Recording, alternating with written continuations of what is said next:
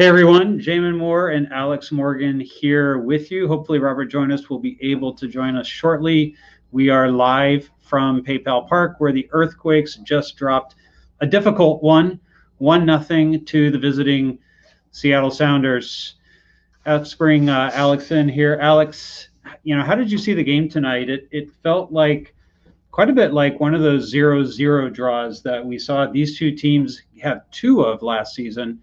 But there was a bit of magic in there for a rolled on, and then more magic for a different rolled on at the end of the game. How did you see it going? That was a crazy ending there when Alex Roldan had to step in goal because Stefan Fry got injured. And, best wishes to him because he is, probably the best goalkeeper in Major League Soccer. He made a really outstanding save in the first half. And so he's really key for Seattle. But nonetheless, Seattle were able to hold on to the win. And, that's just because they're so good at game management. I mean, they score a really early goal and never looked like they lost control of that game, really. In the field, they down through at the back. They had Cade Cowell on lock. I just thought it was a fantastic all-around performance from them. And Brian Schmetzer, all credit to him because Matias Almeyda likes to make these games hectic. He likes to make these games wild and open in the middle because that's when the Quakes succeed. But Schmetzer didn't let him do that at all. Seattle really clamped down control on this game and showed why they are currently top of the Major League Soccer standings. But on the other hand, I think the Quakes kept themselves in the game and. I think that there was a solid performance, and by no means were they getting blown out like they did 7-1 last year. So I wouldn't lose too much confidence in this team if I were Matias Almeyda. I think it just goes to show how strong Seattle are. Yeah, they rolled out, and people had called it a 3-5-2, but really it more looked like a 3-4-3 tonight. They had three up top with Rui Diaz in the middle. And what they did is they really kind of spread the Quakes out in a way where they were almost like man-marked out. And there was really no place for them to move the ball through the middle of the pitch. Every time they tried to, there was always a man following him. But it was almost like they took a playbook from the Quakes and used some of the Quakes man marking against them at times. The press was really effective at just taking out the right players in the right times. The Quakes tried some new things in the second half, tried to get the ball up to Cowell on the sidelines, but it didn't work out all that well because of the change that Seattle had made at halftime to put Nuhu on him. It seemed like they were able to match each other almost stride for stride, physical with each other. Nuhu's just a beast by himself. Cade Cowell's a beast, and the two of them going up against each other. I'm not quite sure how it showed on the TV, but live, it was a very interesting thing to watch. What did you see in the second half there, Alex? Well, I'll just start with Nuhu because it was immediately obvious that he had Tommy Thompson beat down the left wing every time. I forgot, honestly, how strong and fast that Nuhu is. He did the same thing when Seattle came to it was then Earthquake Stadium, now PayPal Park, last year. He did the same thing. He just beat Tommy Thompson every time with his pace. And, that's what he did this time. I think I tweeted 2 minutes into the game, I'm not excited about this Tommy Thompson-Nuhu matchup. And sure enough, it was Nuhu bombing down that left wing, beating Tommy to set up that first goal. And, that was the goal that mattered. That was the game-winning goal. I would say for the rest of Seattle, I think you hit the nail on the head when you said it was just a really effective press in that they were shutting down the right players at the right time. They weren't like swarming the Quakes at the back. But they had a really high, front line. They had a high front line, and then their back line was dropping deep. So they were leaving a lot of space in the middle, mostly around Trophies. They were basically saying, okay, we're going to force, Trophies to make some plays here. We're going to give Trophies some space and see what he can do. And he did make a play. He earned that penalty that was later called back by VAR. But otherwise, I don't think he was able to get involved as much as I would have liked to have seen. And so I just think that was a good bet by Seattle. And it's really amazing how much Brian Schmetzer can customize those tactics to fit each team. I mean, it's just a really incredibly functional, well-rounded team, and that's just what makes them so good. Yeah, given how the game had gone and everything, I was actually kind of happy to see Andy Rios on, because I felt like the Quakes needed more physicality in the middle to win some of those balls. Not to say that Rios really kind of stood out and had an excellent game. He certainly missed some opportunities that or didn't take advantage of some opportunities. But it felt like if the Quakes were going to find a breakthrough, they were going to need to get a little bit more out of that particular position. It always felt Chafis was defensively behind the play. Seattle was doing different things where they were doing a good job kind of taking a Quakes man mark and getting them behind them, and then they would break forward. And the man mark was always grabbing jerseys, trying to do something. And it happened multiple times in the first half. Quite often the marker was going in too aggressively into a tackle. And when they miss, it was on for Seattle to be able to transition. And that's a team that you don't really want to let transition. Hang on with us. Tonight, we're going to have Matias, Almeyda, and we believe it's just going to be one player, potentially Jackson Yueill. We're waiting for an update right now from Quakes PR to see who it will be. As soon as we hear Matias or a player step to the podium, we will break off to that. Alex, things got a bit interesting at the end. A field player in goal. Don't see that very often. My son was in the stadium tonight, and he's a player who has played both as a keeper and as a field player back and forth throughout his club soccer career. And he said he believes that Alex Roldan was probably a goalkeeper up until the point he realized he was going to be 5'7" and decided that he needed to switch to field. What did you think when you noticed that they were going to have to put Alex Roldan in goal there? I mean, there was just a moment of confusion that happens whenever you have to sub an outfield player in goal. It was like, okay, we need to get a goalkeeper jersey for Roldan. They eventually found one, and then he was about to run to the goal to get in place. And then he goes, oh, wait a minute, I need gloves. So they had to run back and get a pair of, I think he borrowed some from Seattle's backup keeper. But honestly, he made a really good save. I mean, he was put under fire really quickly because the Quakes had a free kick, and they launched it into the box. They curled it into the box, and he made a pretty good save. And he put his body on the line too, because he kind of got decked by Jackson Yueill in that play. And then later he also had to deal with another cross, I think. I'm a little disappointed that the Quakes weren't able to, put a shot on goal, because I think if you put a real strike on target, then you could make something happen there. But credit goes to Roldan for evidently knowing how to play in goal. Now the fans are a bit mixed on this, and it's never a good thing when a referee becomes the story. But Quakes fans really can't help but every time they see Baldomero Toledo in the middle of the pitch as the referee for the match, like somehow he's just a magnet for attention. First there was the handball call, and then we saw VAR overturn that. Shades of a game a few years back against, I think it was Atlanta United, if I remember right. But there was a game where he overturned 2 VAR calls. Both went against the Quakes a couple years ago. And I remember we had to put questions into him after the match to ask why those things were changed.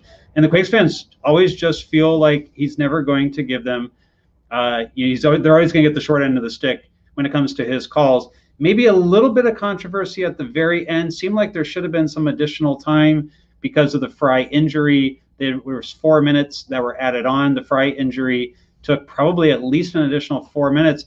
It didn't really feel like there was at least 8 minutes there at the end. It seemed like it got cut off a little quickly. What do you think when we get, the fans want us to talk about it, so we're going to talk about it. What did you think of Toledo tonight? Meh, I don't really have any strong feelings either way. He has royally screwed the Quakes in the past. I remember, I think it was 2-3 years ago, he gave the Quakes like 2 red cards, and they were down to 9 men against Toronto FC, I think, and they actually came back to either tie or win that game. They got a result.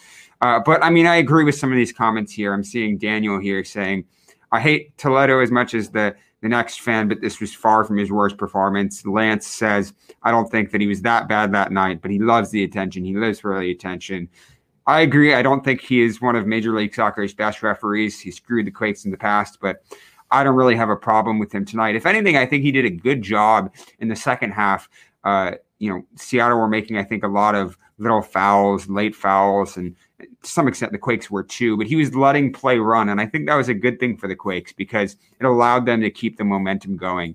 I actually remarked that to you in the second half. So I don't think that you can point to Toledo tonight and assign him any blame for this defeat for the Quakes. I mean, if you look at that VAR call, we were talking in the Slack channel we have at Quakes Epicenter for all of our patrons, and Colin and I said that there's no way that was a penalty, and he's sort of the our in-house refereeing expert, and so if that's what he says, I'll trust his call. I think it was a perfectly adequate refereeing performance tonight, and I just and that's why the Quakes weren't able to get a result. All right, well, let's move on from the officiating. Certainly, there are other things to talk about here. I think you need to put me on mute there. Thank you. There you go. Now you're not hearing an echo. So, JT Marcinkowski, I think like sometimes there's some questions about the decision making that he's been making more recently. Some of his passing has not been as sharp tonight. Or has not been as sharp this season. How do you feel that he did tonight? He didn't have a ton to manage. Most of the Seattle shots actually went wide or over the bar tonight. They missed, I believe it was 10 shots last I had checked, unless they added one at the end there. How did you feel like he managed the box tonight? I mean, when you think about it, the Quakes did give up one goal, but that goal was, obviously a good strike from Ruidíaz. I don't think there's anything Marcinkowski could have done about it. Overall, it felt like the Quakes played them pretty even on the night. And, they did okay on the defensive end, cleaning up most of the dangerous situations. But what did you see? I mean, JT's distribution has just been a little off this season, and that's slightly concerning given that was one of his strongest attributes last year. Generally is one of his strongest attributes for the U.S. Olympic team as well. I mean, you could say that he might have been able to claim the cross that I think eventually set up the goal for Seattle. Might have been able to do that. I think his aerial presence has been a little weaker this season as well. I don't think it has really cost the Quakes a ton yet, so I'm not incredibly concerned. But it is a little off-putting that he seems to have a little less confidence and a little less composure than he did last year. And I mean, I think it's a good thing in terms of his distribution that he's always looking to play forward, and that pays off most of the time. He's looking to launch quick counterattacks and looking to play with his feet. And Matias Almeyda is telling him to keep taking those risks and to keep playing that style and playing that way. It's just been a little off so far, and that's a little disappointing. I do want to talk here about one of the comments that Lance says that we need to see Yueill, Remedi, and Judson in the midfield. Chofis needs to hit the bench. I mentioned it earlier. I think, Chofis was a little quiet in that game. I think that there are lots of midfield combinations that the Quakes could choose now that, Remedi is playing so well, and hopefully Judson is fully fit again soon. I would say my one thought is that I was a little concerned how quiet Jackson Yueill was. I think that he had a really strong game against DC United. When he hit those 2 goals, and he had a really strong attacking performance and was getting forward. But otherwise this year, he's kind of been pretty quiet. He hasn't really been controlling the game and playing as many passes as he did last year. It's not really the Jackson Yueill that was kind of dominating in Olympic qualifying. He's just been a little quiet, and maybe it's the partnership with Eric Remedi in the middle. Maybe they just haven't fully figured each other's movement out yet. Certainly, I think that Remedi is more willing to take on players himself and to drive the ball forward himself, and I think that's really a good thing for the Quakes. One of their biggest chances in this match was when he made a run into the box and cut the ball back for Cade Cowell. But on the other hand, that means that Jackson Yueill is seeing less of the ball, because when Jackson Yueill played alongside Judson was just funneling the ball to him. Everything was going through Yueill in the middle, and he was that creator in there. And so I just think that he hasn't really figured out the right combination with Remedi yet. And I'm curious how a Remedi-Judson midfield would look like. I'm curious about lots of these combinations. But right now we're going to go to the press conference, I think, with Matias Almeyda.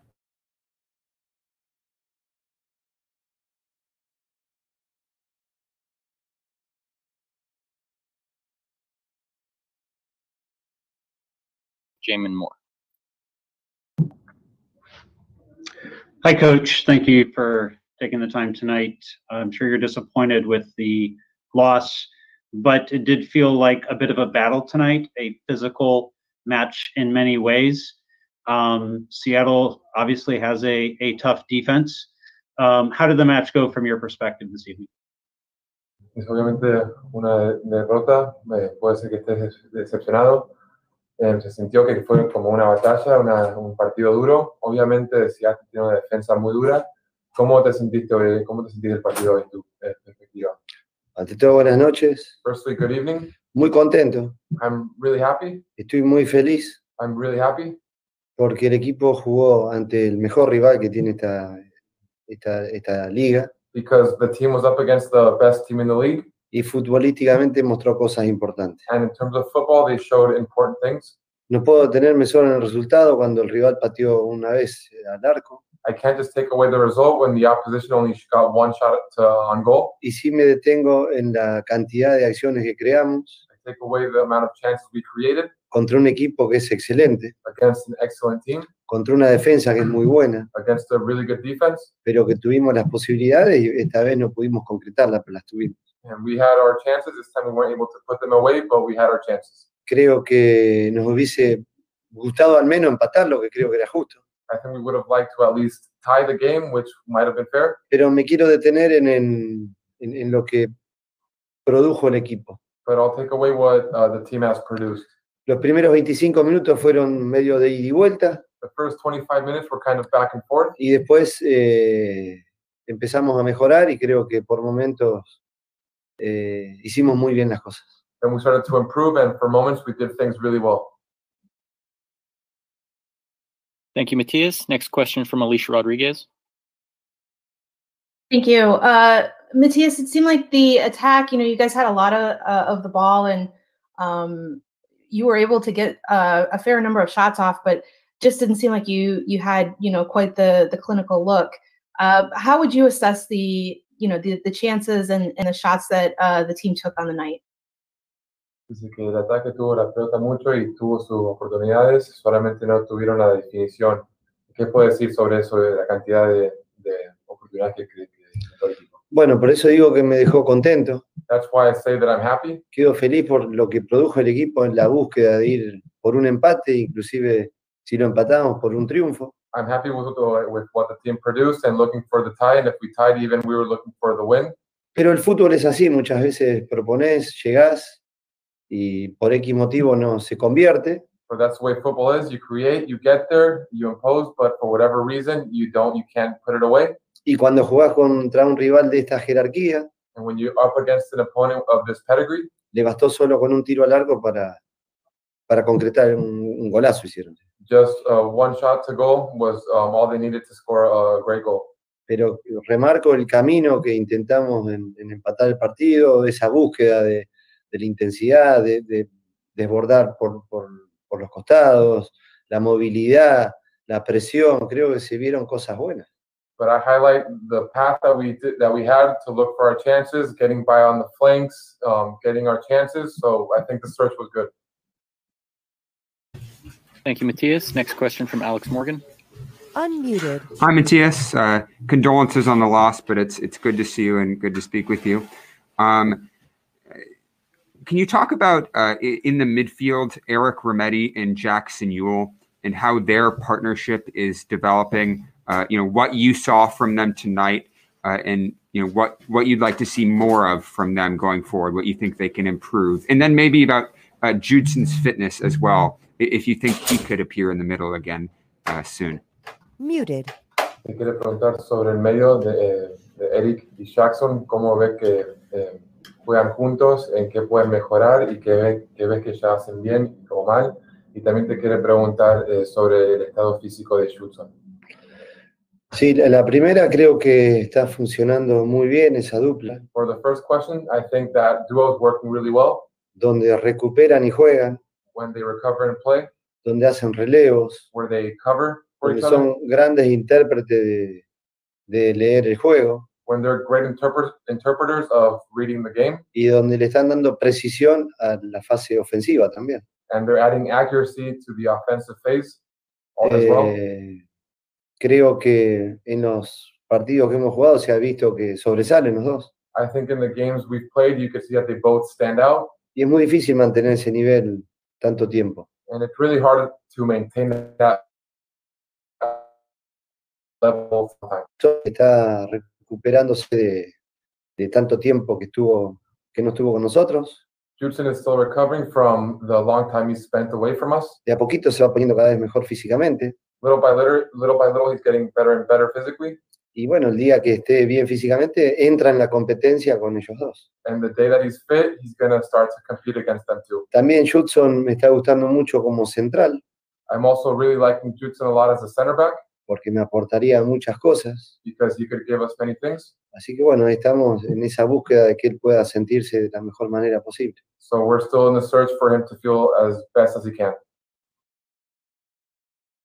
Thank you, Matias. Before we switch over to Spanish, we're going to take a couple more in English specific to Saturday's game against Portland, starting with Jamin Moore. Hi, Coach. Thank you for letting me ask another question about Portland. You may not have had a chance to analyze them too much so far. They're off to a tough start to the season, normally a very tough team. What do you tell your players at this point in the season in such a tight schedule? Physically, how do you get prepared for turnaround quickly for an opponent like Portland? Thank you.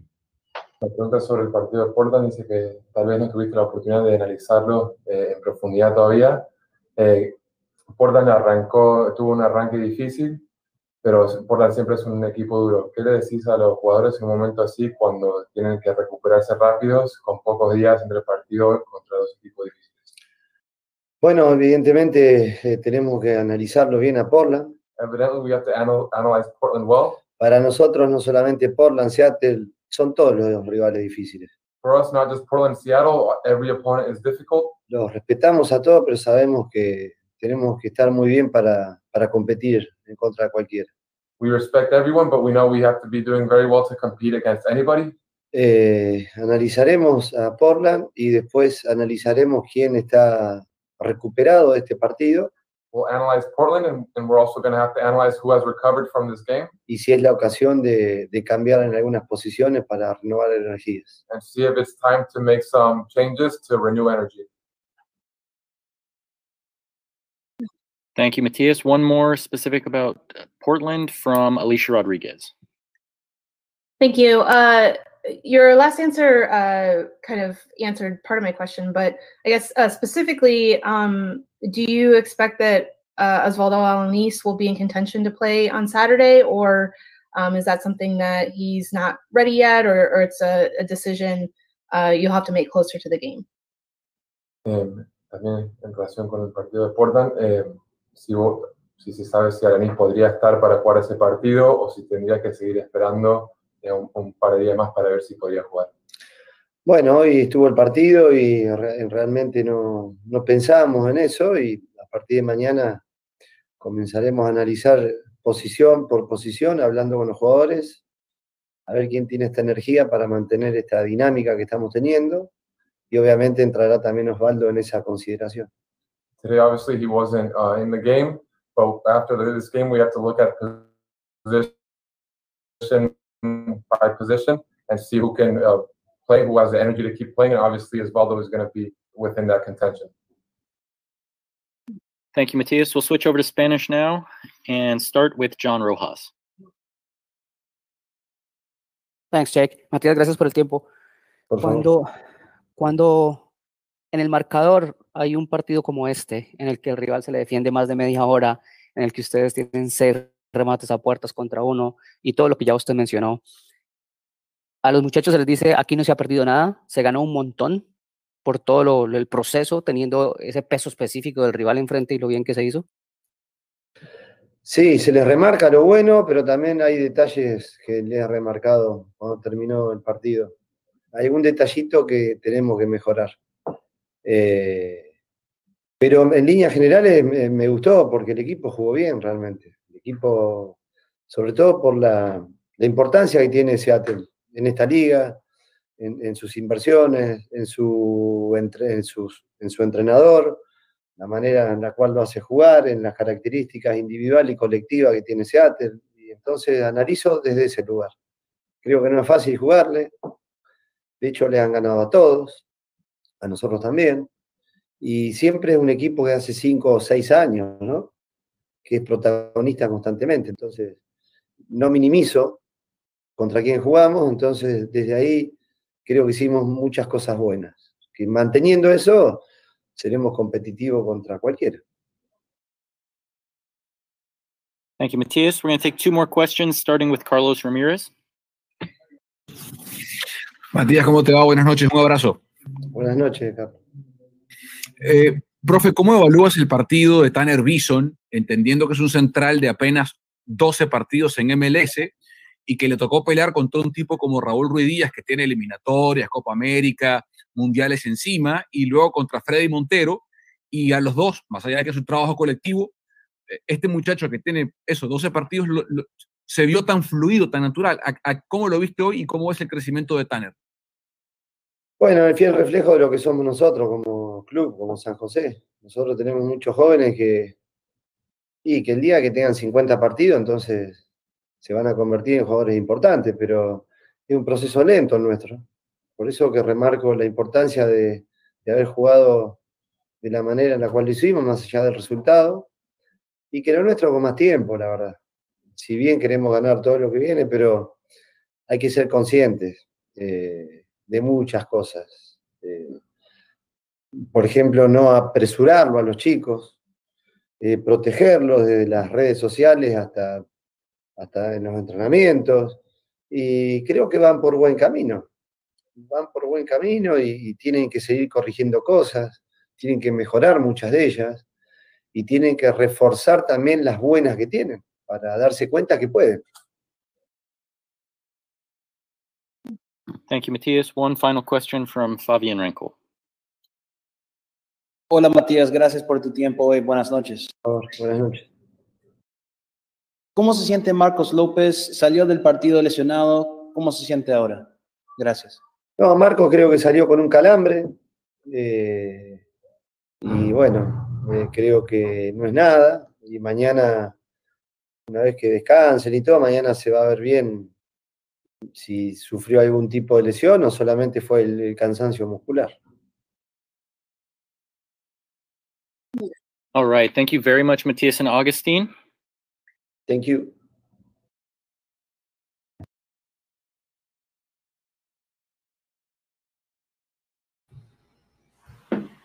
So that was Matias Almeyda's post-match press conference. We'll be speaking with Jackson Yueill next, so stick around for that.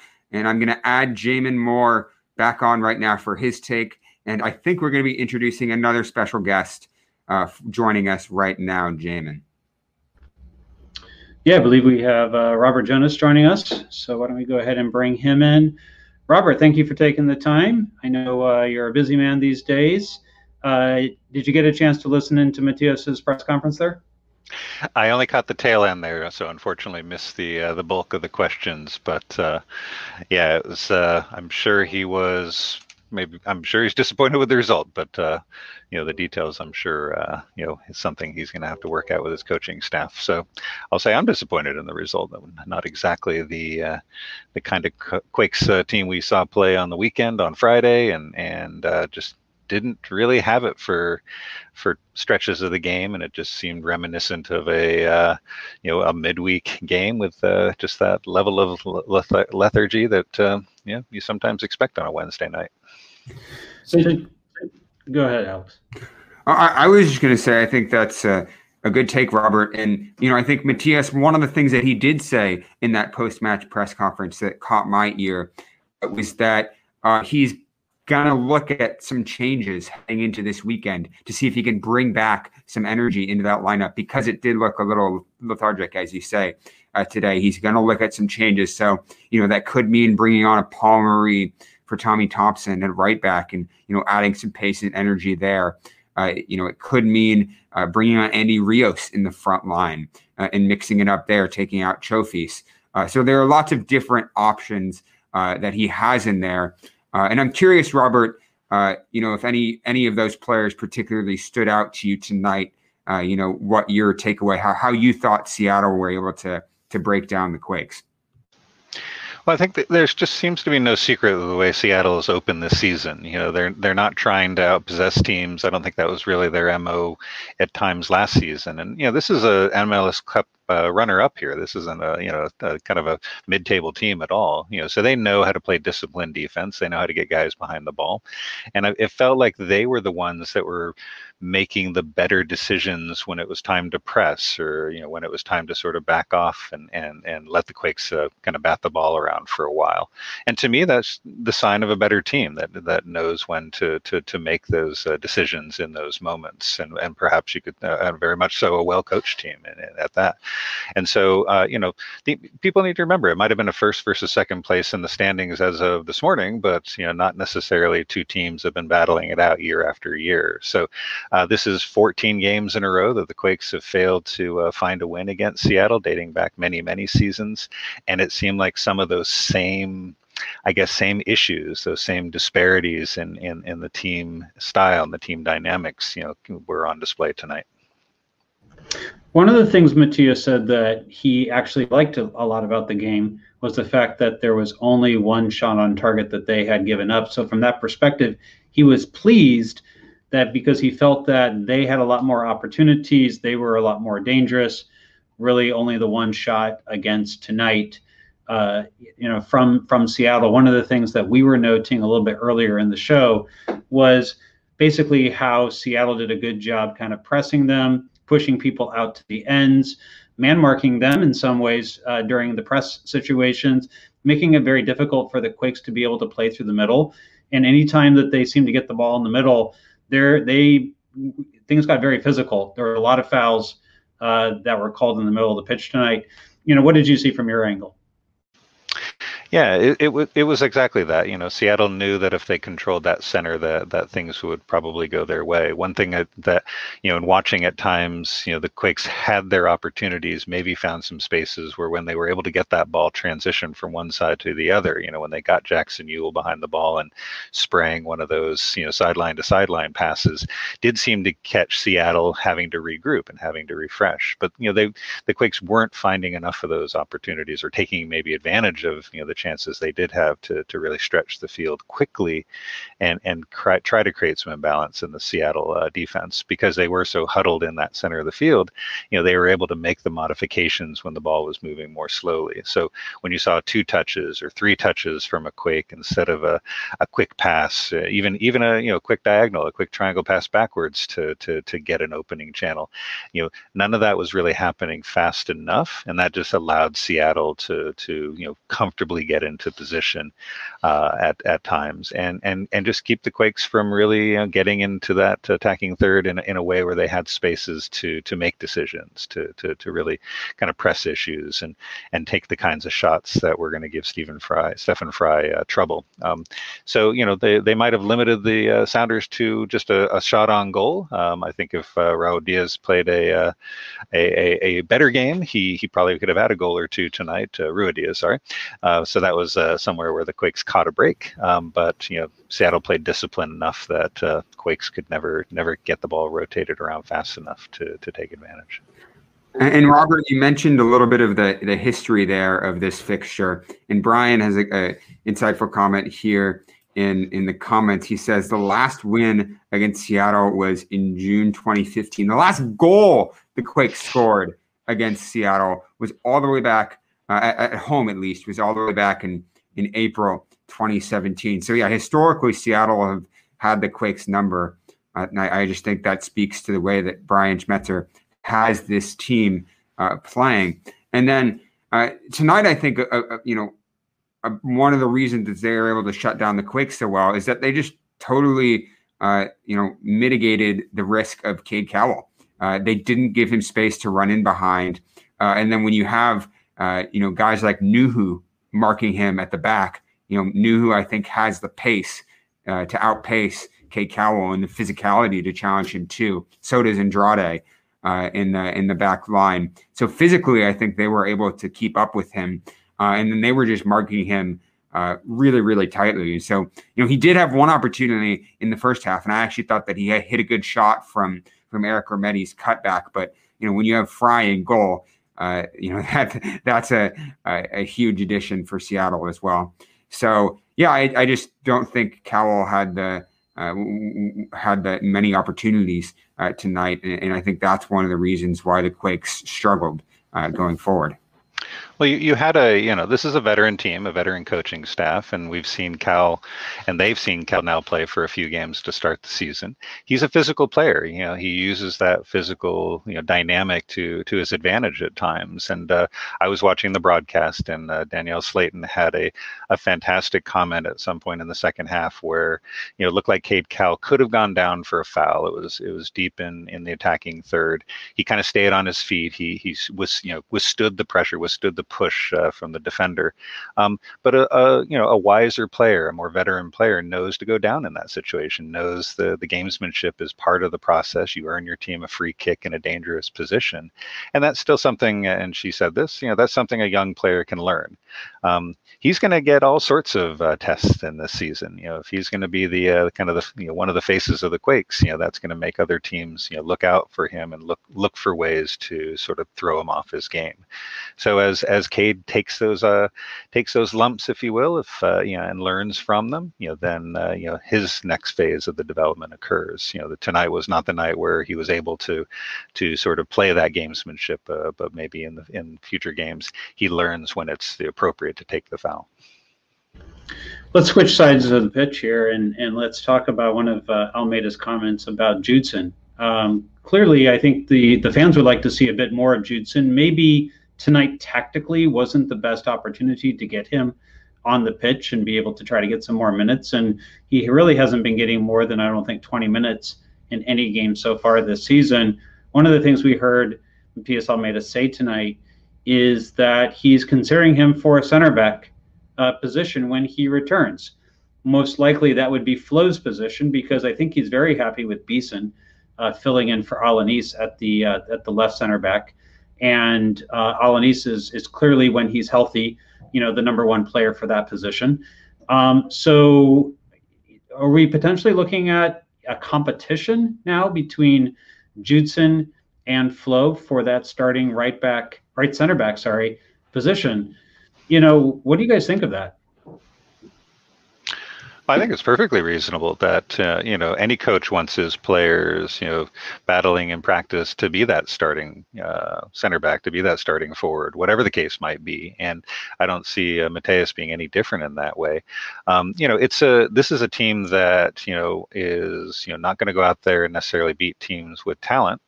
And so you need the best players of the week, playing in your starting 11, the guys that were really battling in practice, ready to come off the bench in the 18. And, if you look at where the center back depth is right now on this team, it's, my time here the past 4 or 5 years, I'll hold my thought.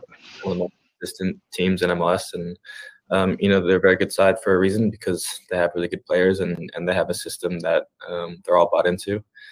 So for sure, they're a challenging team to play against, and you saw why tonight. I think we made them suffer a lot, and we pressed them hard, and they were able to win, and I do that against a lot of teams. I think this is a right step for us. I think regardless of the result, I think the effort was there. I think the attitude at the end, and in the second half from the team was in the right direction. You know, it's just about finishing our chances and coming out ready to play at the beginning of the games. You know, I think we gave away the goal early on, and you know, a little slow at the beginning, and I think that's something to still be improved on.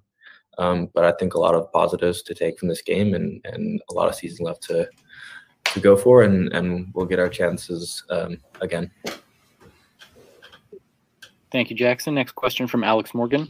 Unmuted. Hi, Jackson. Thanks for speaking with us tonight, and condolences on the loss.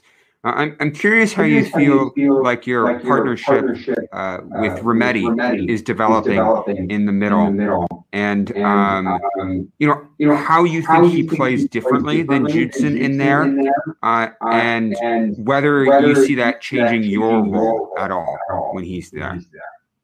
Muted. Yeah, I think Eric is a great addition to the team. You know, he's very similar to myself and Judson, and in his mobility, his work rate, you know, being on the ball, and his kind of aggression and kind of sacrifice for the team. You know, he cares a lot about helping the guys around him. So I think those are all really good qualities. He's really able to, you know, get us out of situations when we're building up from behind. And you know, he's always wanting the ball. He's always asking for the ball. So he's a guy to kind of relieve pressure from the rest of the team, especially myself. So I really enjoyed, you know, getting to know him better, and I think his influence on the team has been really good. And so I think, you know, the more that he gets into the game and, you know, incorporate Judson, I think, you know, we're really strong midfields who will be a hard combination no matter who's in there to play against. Thank you, Jackson. Next question from Alicia Rodriguez. Thank you. Jackson, you guys only conceded one shot on goal tonight, and unfortunately it happened to be the goal, and it was a pretty nice one. My question is, it seems like, you know, the last couple of weeks you guys have only conceded like really amazing goals. Obviously, you scored a really great goal a few weeks ago. Is it a matter of the, you know, the quality of the attacking is getting better, and you know, you have to be really special to score at this point, you know, because the defense is also getting better? Or is it just kind of a fluke thing that, you know, obviously you're going to concede a few shots here and there, and sometimes they're just going to be amazing goals? Well, I'm curious about your thoughts on it. Yeah, you know, no discredit. I mean, I think Christian is a phenomenal player, and he scored a great goal with his left foot today. You know, he's a dangerous guy, and you know, I think you know, as we move forward, and you know, there's a lot of teams with dangerous guys who can score great goals, and you know, those are their attributes. And I think we have guys on our team who can also score really good goals. And I think the quality of players, and you know, just the defensive aspect of especially our team, and you know, a lot of teams around, especially in the West and in this league, you know, are challenging to score against. So it takes something special to score. So yeah, it was a great goal by him. I think our responsibilities, you know, is to keep JT's life as easy as possible. And you know, one shot is good, but they scored on it. So I think it's still something to improve in you know, the quality of the shots that we give up, and minimizing, you know, who's recognizing who's taking those shots, and trying to limit those players, because there are players around the league who can hurt you with only one chance. But we keep moving forward, and hopefully we have a lot of guys who can do the same thing to other teams. Thank you, Jackson. We're going to take 3 more questions, starting with Jamin Moore. Hey, Jackson, good evening, and thank you for taking the time to join us. I'll ask a kind of a light question here. You don't get to see field players play keeper very often at all in this league. Obviously, no one wants to see Stefan Frei get hurt. Everyone would agree that he's a legend in this league. But when you see a field player like Alex Rodon going in goal, like what does that do for the guys? What what is going through your mind when you see that? Is it like, you know, we got an opportunity here, we need to take advantage of this? You know, what is it that the players talk about when you see a Phil player go into that type of situation? Yeah, I think the whole second half we tried to take an opportunity. I think, you know, we were really pressing them high. You know, we were in their attack a lot, getting a lot of crosses in. I think, you know, we could have utilized that opportunity a little bit better and gotten some better shots. But, you know, I think we all recognize the situation. I mean, you know, you saw Tanner at the end of the game trying to get into the box and trying to capitalize on that opportunity with, you know, one man down and a field player in goal. And, you know, I think we were close, you know, just kind of missed the ball a little bit at the end. But yeah, the guys are read the situation and know what's going on and try to push. You know, we were trying to push the whole game and it just you know, kind of didn't happen for us. But I think, like you said, it's a step that we need to keep going and you know, be more critical in and around the box. Thank you. Next question from Carlos Ramirez. Hi, Jackson. How much of an advantage or disadvantage is for you guys to face a team that didn't play midweek like Portland on next Saturday? You know, I think, yeah, I don't think it's either one. You know, they're going to be a good team whether they played or not. You saw it against like Seattle today. I think even though they played Sunday, they were still a challenging team to play. And, you know, even though we just played today and played a game the other day, I think a lot of guys are used to kind of the tight schedule, and, you know, that you have to be up for every game no matter the opponent. So, you know, that we're going to face a tough team and probably they're recovering from Champions League and, you know, other guys are healthy and fit. And so we know we're going to have to come out with a lot of intensity and you know, be 100% and start the game off really strong because they're going to have a really strong team. Thank you, Jackson. We're going to take one final question, also specific to Portland, from Alex Morgan. Unmuted. Hi, Jackson.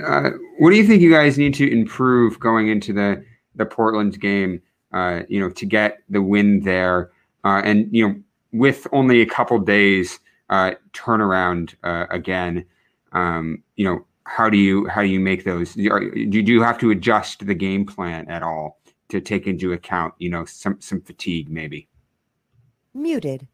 I think our game plan is really good right now. I think, you know, of course, we'll have to see how the guys are doing tomorrow and how they're feeling, and you know, kind of look at Portland's team and see what areas that we can try to exploit and their strengths that we can kind of bolster. But I think, you know, defensively, I think we're looking good and limiting a lot of opportunities for the teams that we play so far. And I think something to maybe improve on a little bit more is, you know, the quality of our chances and, you know, kind of making that extra pass to, you know, get a goal. And I think, you know, trying to do that early on. I think, you know, when we come out strong and you know, set the tone, I think it's a good start for the game. And so that's what we'll look to do this weekend. And, you know, we'll have a good game plan and try to execute it as best we can. All right. Thank you very much, Jackson, and best of luck on Saturday. Thank you.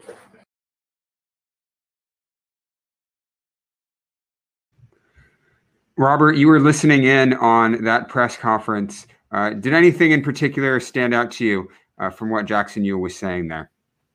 Yeah, I think what he was kind of finishing there was important. You know, he's absolutely right that, you know, the Quakes can live and die by the chances they can create, and, you know, some of the guys just weren't on it tonight. You know, Cristiano Espinosa had opportunities, you know, failed to pull the trigger a couple of times and sort of got his, you know, shot got blocked out, or, you know, those little bit of hesitations, you know, kind of just didn't go their way.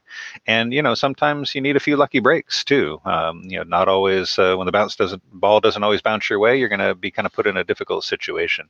You know, one thing that did strike me, no, he didn't mention it there with quality chances, but the number of set pieces the Quakes had tonight, and just the I guess the lack of ingenuity and quality on any of them really to test the goalkeeper to really make a quality scoring chance was, I think, striking.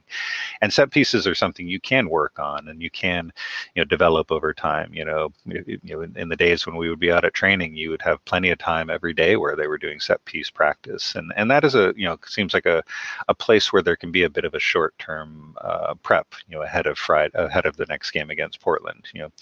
Try some things out. It doesn't take. You can have heavy legs and still get out there and work on your set pieces, and maybe that's exactly what the Quakes need to get that one or two quality chances that Jackson's talking about. Yeah, that's just one of those small details that I think kind of bugs me right now. It's frustrating to watch because the Quakes, I think they have the training ground routines and they have tried them. They're just not executing them well. And I'm seeing Michael here saying that we don't have height. We won't score any set piece until we have a strong, tall guy.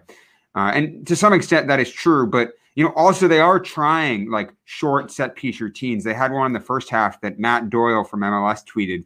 It was the 37th minute of, a Wednesday night game.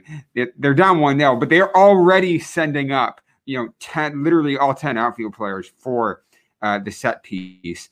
And yet they still didn't even manage to get the ball in the box. They had like a short set piece routine that they did, and they just kind of wasted the chance. So, it's those kind of wasteful, moments that are a little frustrating.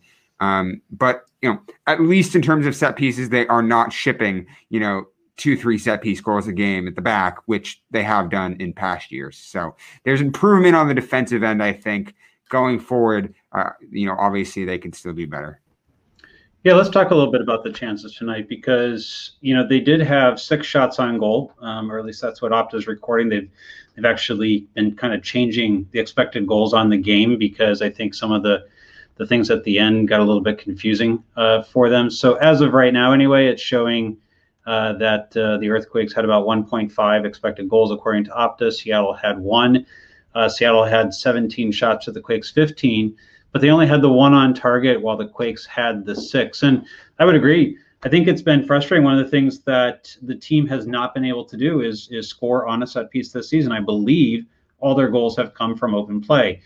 Coming into the game, Seattle had only given up 1 goal in open play. Something was going to give, and unfortunately, it was the Quakes. They had an off night, from the finishing perspective. Kay Cowell's shot, in the first half, you mentioned the cutback, Alex, I think was really kind of the best chance of the night. It took a great save from Stefan Frei for that to not go in the net. And I think that's the type of thing that Matias and the team will walk away with and say, we had that opportunity. It took a great save. They might look at, some of the things that happened toward the end of the game there, a couple chances in the box and feel that, they could have done a little bit better here or there, and they would have gotten it. But I agree, they're going to need some different ways to put the ball in the back of the net. You can't always rely, on the open play goal. You have to be able to balance that with some set pieces. And whether that means that they need to go back to the training ground and get some new routines, or they need to, or because, teams have maybe seen a good bit of what the Quakes have, or what have you, they're going to need to find a way to get balls into the back of the net, at least until they get that kind of aerial presence that can both help them on the defensive side on set pieces, but potentially also provide them a bit more of that height. Also, it's not all height. It's some of it is creativity. Some of it is keeping the other teams guessing, making different runs, different players in different spots at different times. And tonight there were a lot of corners, but they really didn't take advantage and create much danger from almost any of them. And I will add that, one of the guys that improves their set pieces immensely, I think, is Oswaldo Alanis. He has an absolutely incredible left foot that can whip it in from basically anywhere in the final third. And so the fact that he is still injured is concerning for the Quakes. I think, his composure in the back line is important. And, to their credit, Florian Jungwirth and Tanner Beeson have really stepped it up. I think both of them had solid games tonight, even though the Quakes lost. With that said, I still think Alanis would slide right back into that starting role in the back line because of his composure and, because, importantly, those set pieces, as we're talking about, he can whip it in. He can also add an aerial presence in the air. And so 2 weeks ago, I think, against DC United or FC Dallas, he was sort of surprisingly pulled from the match day squad at the last minute. And we were told it was, precautionary and, wasn't very serious is the way it was made out to us. But this is, I think, the third match in a row that he has been totally absent from the match day squad, the match day 20. And so that's definitely concerning for the Quakes. And I think, might be, one of the reasons that they want to accelerate their search for DP center back over the summer, because, both their center backs right now are old. Florian Youngworth, is in his 30s. Osvaldo Alanis is in his 30s. If they're both susceptible to injuries like that, all the more reason to bring in a young DP center back who can take this team to the next level. It'd be interesting to see what happens then, because if they're talking about bringing the center back in, but Matias is talking about turning Judson into a center back, that's a lot of center backs now, right? And it seems to me like we might be getting to the point where Yueill and or Remedi, could use a bit of a break. You're going to ask them to play 3 games in pretty short order here, and it's going to be a kind of a tough compressed stretch for the Quakes. He talked about injecting some new life. Seems like if he was fit, Judson would be one of those kind of people you'd like to see come in and inject some life.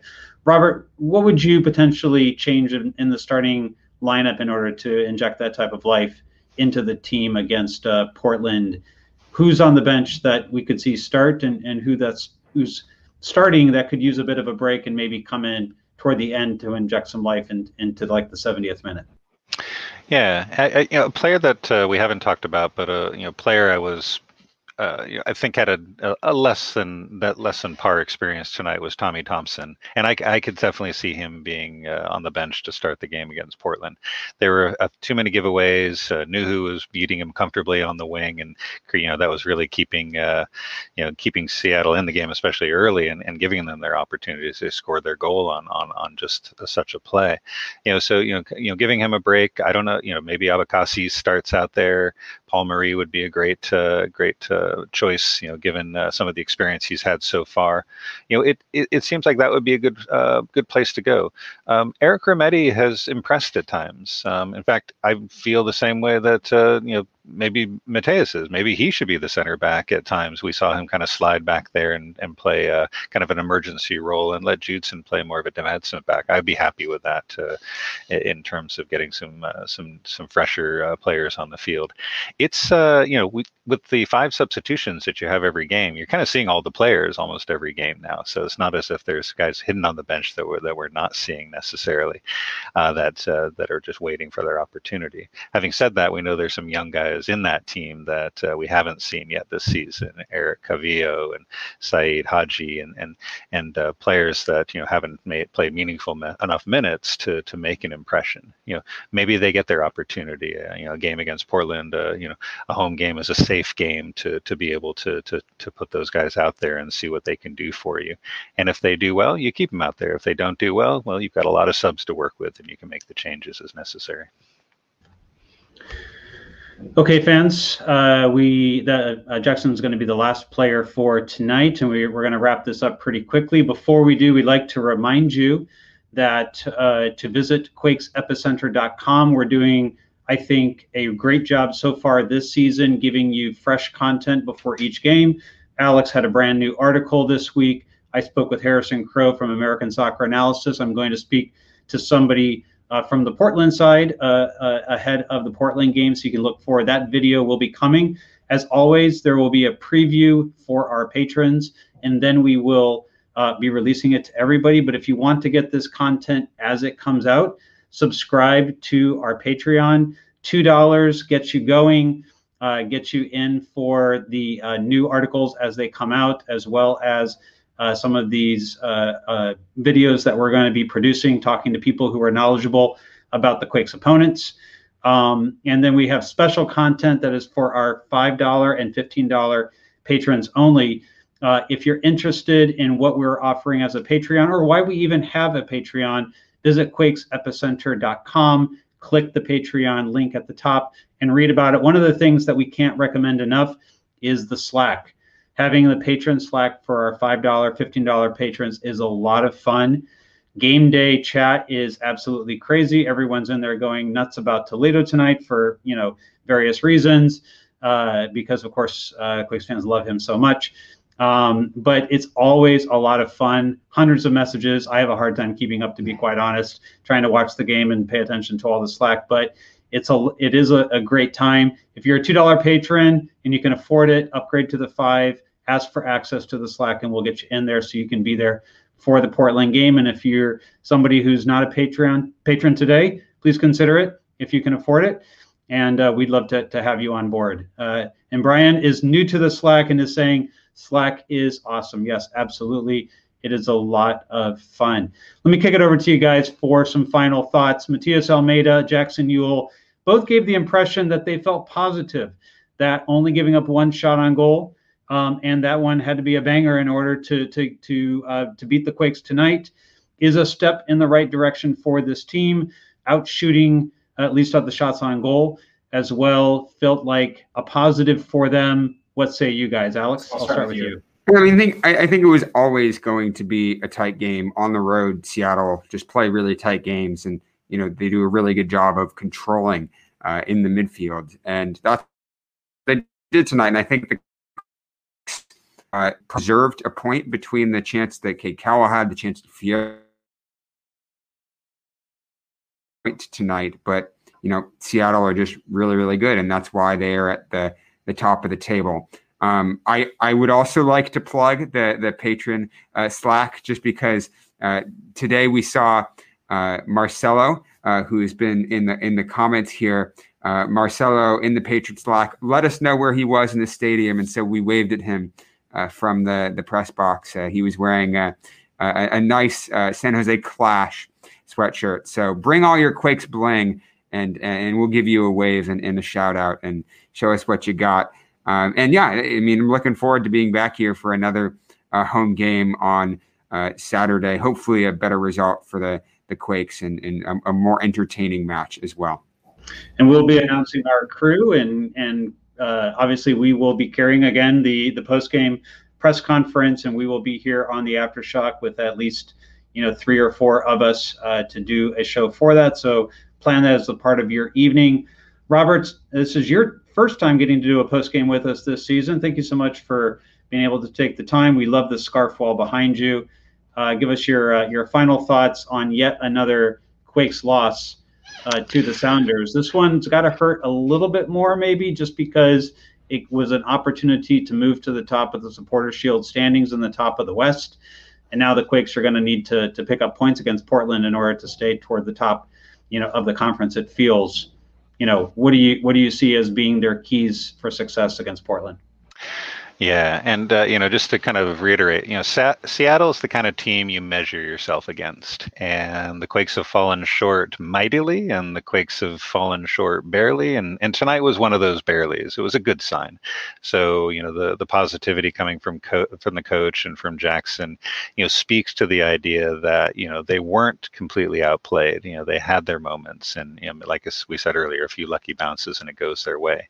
I think that it's that kind of result, a loss like that where it leaves you hungry. If this team can rouse up the energy for the game against Portland, they're going to feel they deserved something tonight, and they're going to go out there and battle for those points against Portland.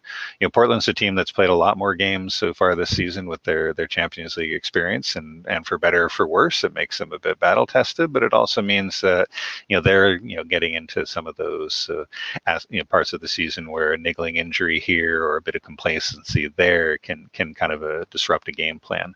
So it's an opportunity for the Quakes to catch a Portland team that maybe because of the extra time didn't put in the full effort this week, or maybe they come out lethargic, having had as many days off as they've had, and the Quakes can ride that emotion.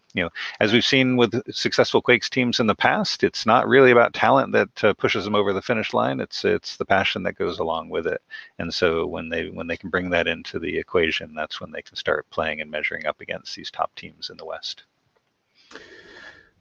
Okay, thank you. That's our show for this evening. Before we sign off, please, if you've not yet subscribed to the channel, do so. By the way, this is going to be for your benefit. If we can get to 1,000 subscribers on the channel, it'll give you some new features of things that you would really enjoy having. One of the things that our patrons really like in our Slack is that now we've got heads of several different Quakes players. We've got heads of QE writers. We've got Quakes logos, QE logos, all kinds of interesting emoticons, and we can use that when people are chatting in the Slack and they have a lot of fun with that. We can give that type of thing to you on YouTube as well. One of the many benefits that we can get to improve your experience if we get to 1,000 subscribers. So please like and subscribe, because it's only going to be better for all of us in terms of the things that we can provide you on this show. Thanks to Robert Jonas for joining us tonight, Alex Morgan. Also, Aaron Morgan was our sideline photographer tonight. I'm sure he's captured some great photos of the match that we will be sharing both with patrons in a special gallery, as well as a few over the Quakes Epicenter Twitter account. So pay attention for that content coming your way as well. For Alex, for Robert, I'm Jamin Moore. Have a good night, everybody. We will talk to you again on Saturday night. Thank you.